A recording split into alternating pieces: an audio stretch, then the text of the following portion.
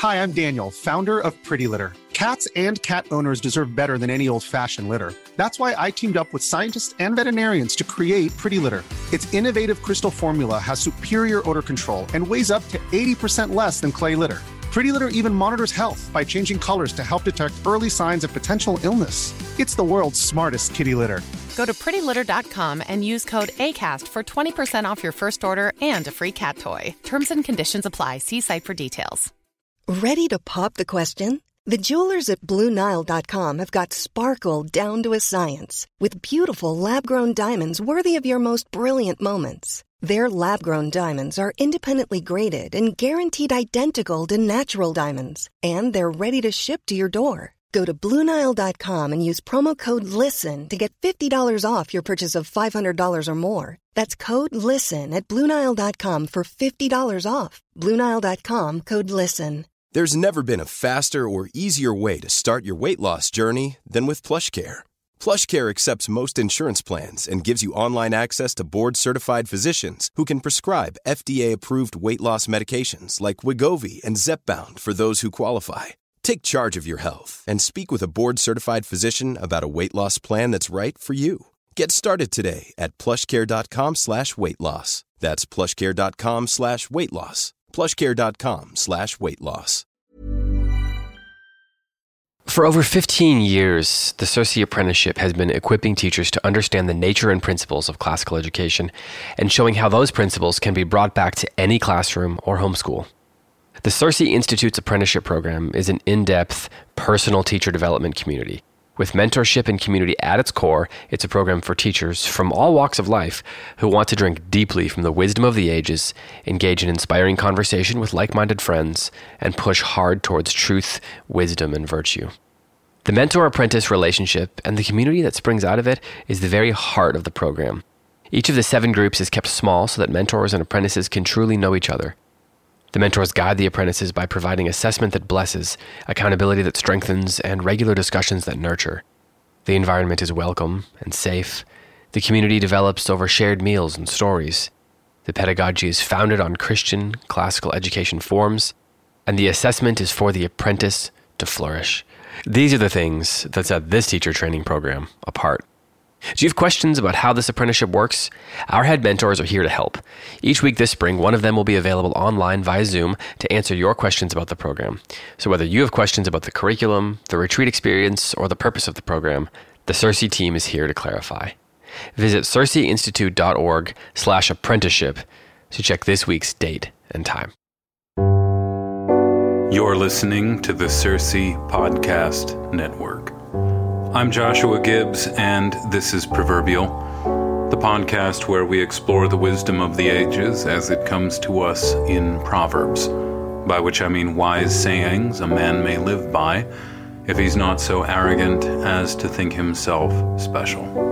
Episode 57, Fortunes on a String. Today's proverb comes from Solomon. I'll read it twice. Cast thy bread upon the waters, for thou shalt find it after many days. Once more. Cast thy bread upon the waters, for thou shalt find it after many days. It's a beautiful spring afternoon right now. I live on the campus of my school, and you might, over the course of this episode, hear children happily yelling and screaming and playing in the background. The wall of my bedroom goes out onto the quad of the school. So it's difficult to find a place to record the show and a time to record it. Cast thy bread upon the waters, for thou shalt find it after many days. This is a proverb, but barely. It's really more of an oracle. It's the sort of thing that the Pythia at Delphi would say. And if you've ever looked over a list of sayings of the Pythia, which are extant, You know that Apollo was fond of vague, self-contradictory, paradoxical sorts of sayings like this one. At the same time, really, all of Scripture is oracular. It's all oracles of God. There are just some passages that make that fact more clear than others. Cast thy bread upon the waters, for thou shalt find it after many days. I say this is an oracle, maybe a bit more than it is a proverb, though I want to treat it that way, because it has almost no face value. Most proverbs can be read on multiple levels, but most proverbs have a face value. Like one of my favorites, the cobbler's children have no shoes. That's true at face value. It's a statement that describes this certain way in which parenting tends to fall apart. But it's true of cobblers. Even though you don't know any cobblers, it's true of cobblers, that the cobbler's children are probably more poorly shod than the customers who go to see the cobbler. Or a saying of Christ, like, do unto others as you'd have them do unto you. That has value on the surface. At first blush, that has value. It makes sense to a child. It requires an adult to unpack the cobbler's children have no shoes. But you could explain the meaning of that to a child and they could come to understand it. But cast thy bread upon the waters, for thou shalt find it after many days, doesn't have a face value. By which I mean, if you take a loaf of Pepperidge Farm rye to the ocean and throw it in one slice at a time, you have taken leave of your senses. You have not even begun to fulfill this command of Solomon. So first of all, what is the bread? Cast thy bread upon the waters. Bread is the food of humanity. Bread is so human. Bread is so omnipresent, it's become an icon of every food there is. Bread is food about food. Angels have no bodies, and yet wisdom is often called the bread of angels. When God sends food, he usually sends bread. He sends bread to Elijah in the beaks of ravens. He sends bread to the Israelites like dew. The only thing that Christ ever chides his apostles for not having, on hand at least, is bread. According to Assyrian tradition, bread was the first sacrifice Adam offered to God after his exile from the Garden of Eden.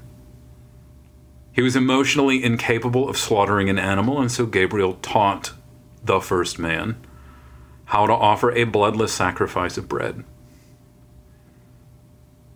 Wisdom is not only the bread of angels, then the wisdom of angels is bread.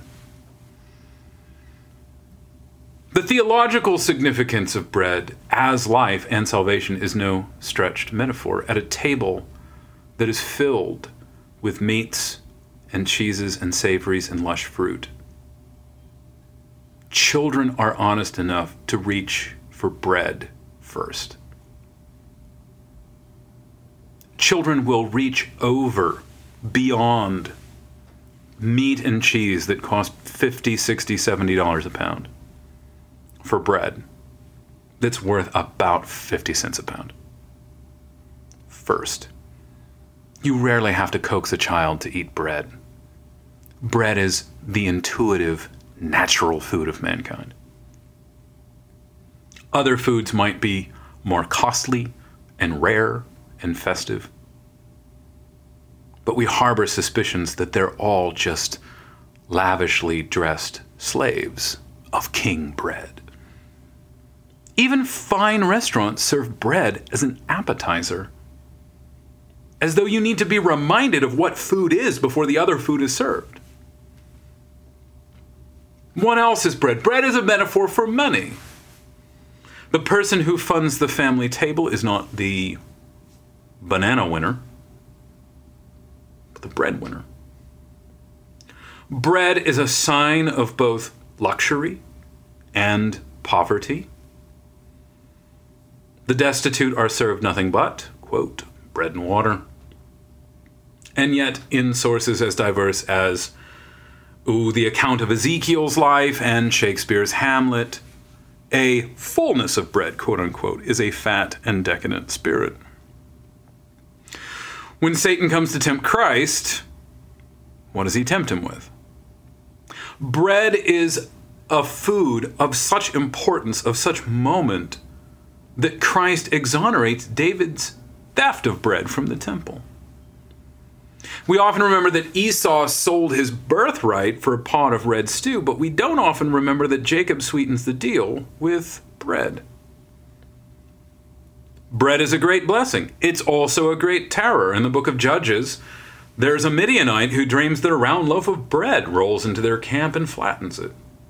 And his friends immediately declare the bread to be the sword of the righteous Israelite Gideon. During the Middle Ages, a man accused of murder might undergo a trial by ordeal where he had to eat a piece of bread blessed by a priest. And if he was guilty, the bread itself would become the reaper, and he would choke to death on holy food. Bread is the only food that people will riot over. Long before Marx, long before communism, Christians demanded the government fix a reasonable price for bread. So there are bread riots. There are no cheese riots. Bread is the staple food of man, which has been elevated to a high form of art as well. There's only 4 ingredients in bread. And yet, an 8-week class in making bread at l'Art de la Boulangerie will cost you $10,000. There are some scientists who have suggested that humans and yeast, human DNA and yeast DNA, are similar, and that the bread and wine of the Eucharist are curiously close to flesh, whether you believe in the real presence of Christ or not. So, what is it that we cast on the water when we cast our bread on the water? It's our whole lives. It's our being. Throw your whole life on the water. What's the water, though? Or the waters? In Scripture, water is chaos, or the waters are chaos. The waters are the Gentile nations. In the monologues of Yahweh to Job, the waters are a kind of madness upon which God has set unpassable bounds. And this is one of the great works of God in creation, is fixing the boundaries of the waters so that they can't go too far. The waters are judgment when they rise up against all mankind in the flood. To keep the water at bay is to create safe passage for the Israelites. So the waters are the unknown, the dangerous, the terrifying aspects of life on earth. And Solomon says, you've got to throw your life into the chaos. I want to note that he doesn't say, and this might seem nitpicky, he doesn't say, throw all your bread on the waters. Because there's plenty of other instruction about what we need to do with our bread. We need to eat it. We need to give it away. We need to give our bread to the poor. We need to set apart portions of our abundance for those who have nothing. We need to use our bread to make friends. This is the teaching of Christ. Use unrighteous mammon to make friends for yourself, so that when your mammon fails you, you'll be accepted into an eternal home. So we have many different responsibilities with our bread, with our substance, with our life, with our money. And we're not throwing it all into the water. We're not loosing our entire lives into the chaos, but we have to give something over to the unknown. You have to reserve some part of your life for this unaccountable mystery of God's will at work in the world. So God has agreed to meet with us through certain predictable avenues. God has agreed to meet with us in holy things. We can meet with God in His holy book, the Bible, on His holy days, Sunday, Christmas, Easter, Annunciation. We meet with Him in holy places, the nave of a church, Damascus, Jerusalem.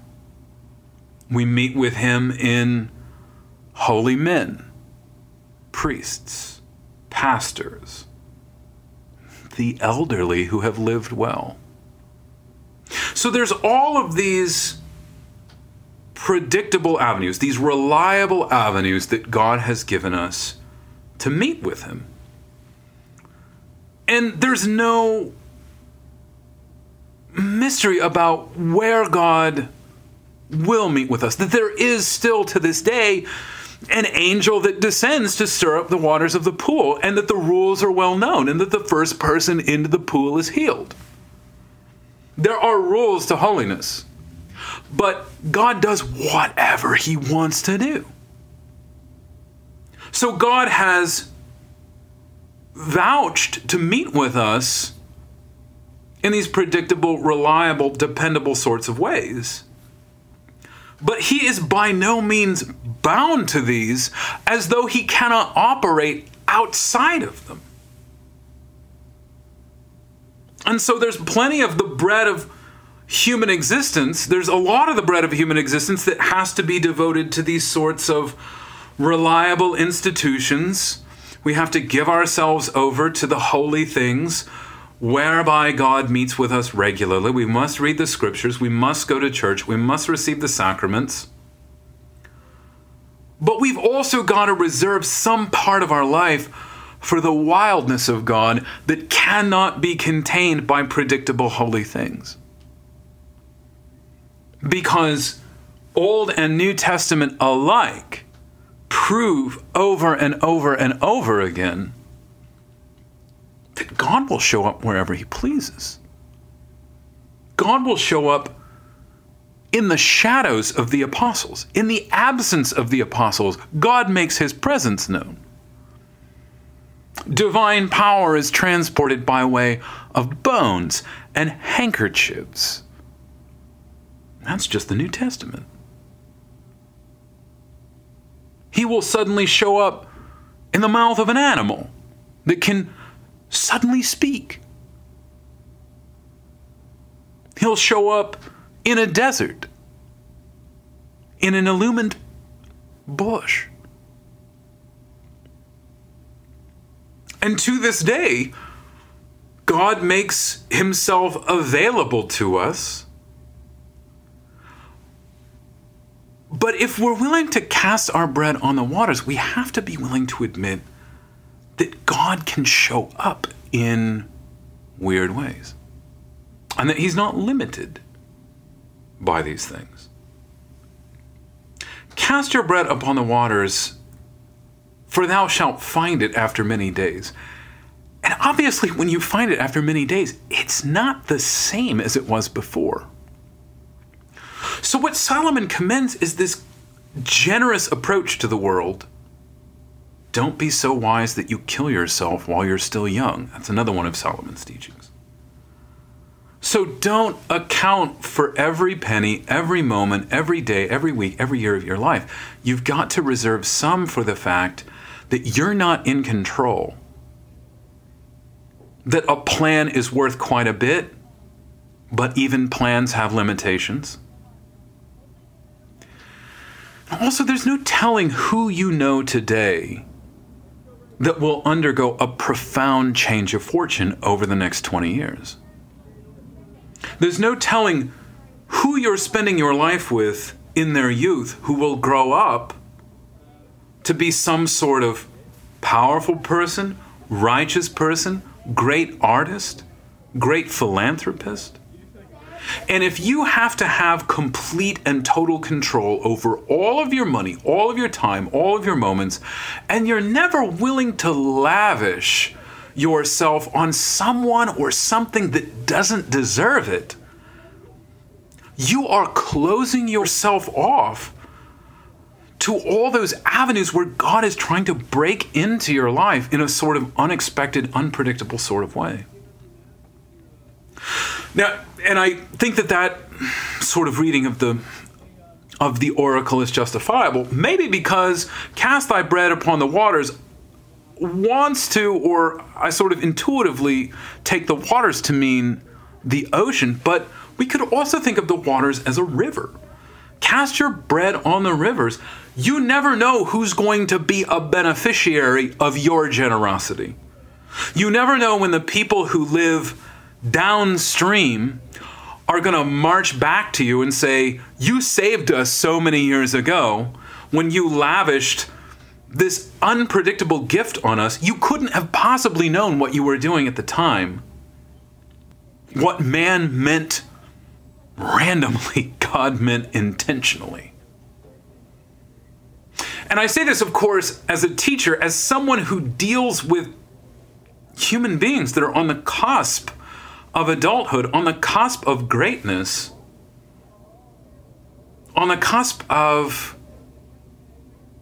self-possession, self-government, self-direction, and may make great names for themselves. And so Solomon says, don't forget that you can't say for sure what's going to happen to all your students in the future. Why not be as generous as possible so that you have something to look forward to after many days when one of them becomes great?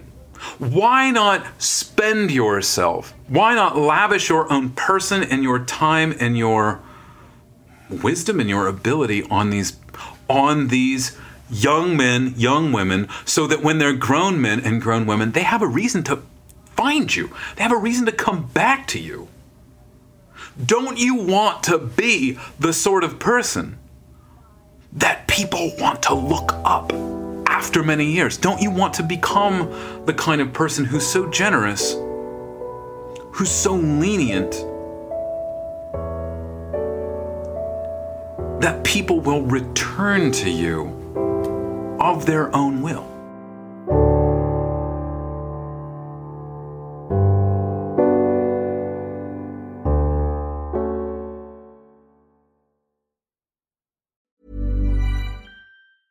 Hey, it's Paige DeSorbo from Giggly Squad. High quality fashion without the price tag. Say hello to Quince. I'm snagging high-end essentials like cozy cashmere sweaters, sleek leather jackets, fine jewelry, and so much more. With Quince being 50 to 80% less than similar brands.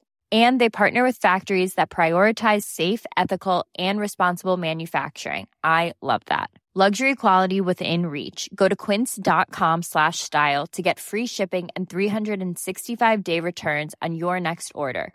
Quince.com/style. Mom deserves the best, and there's no better place to shop for Mother's Day than Whole Foods Market. They're your destination for unbeatable savings, from premium gifts to show-stopping flowers and irresistible desserts. Start by saving 33% with Prime on all body care and candles. Then get a 15-stem bunch of tulips for just $9.99 each with Prime. Round out Mom's menu with festive rosé, irresistible berry chantilly cake, and more special treats. Come celebrate Mother's Day at Whole Foods Market.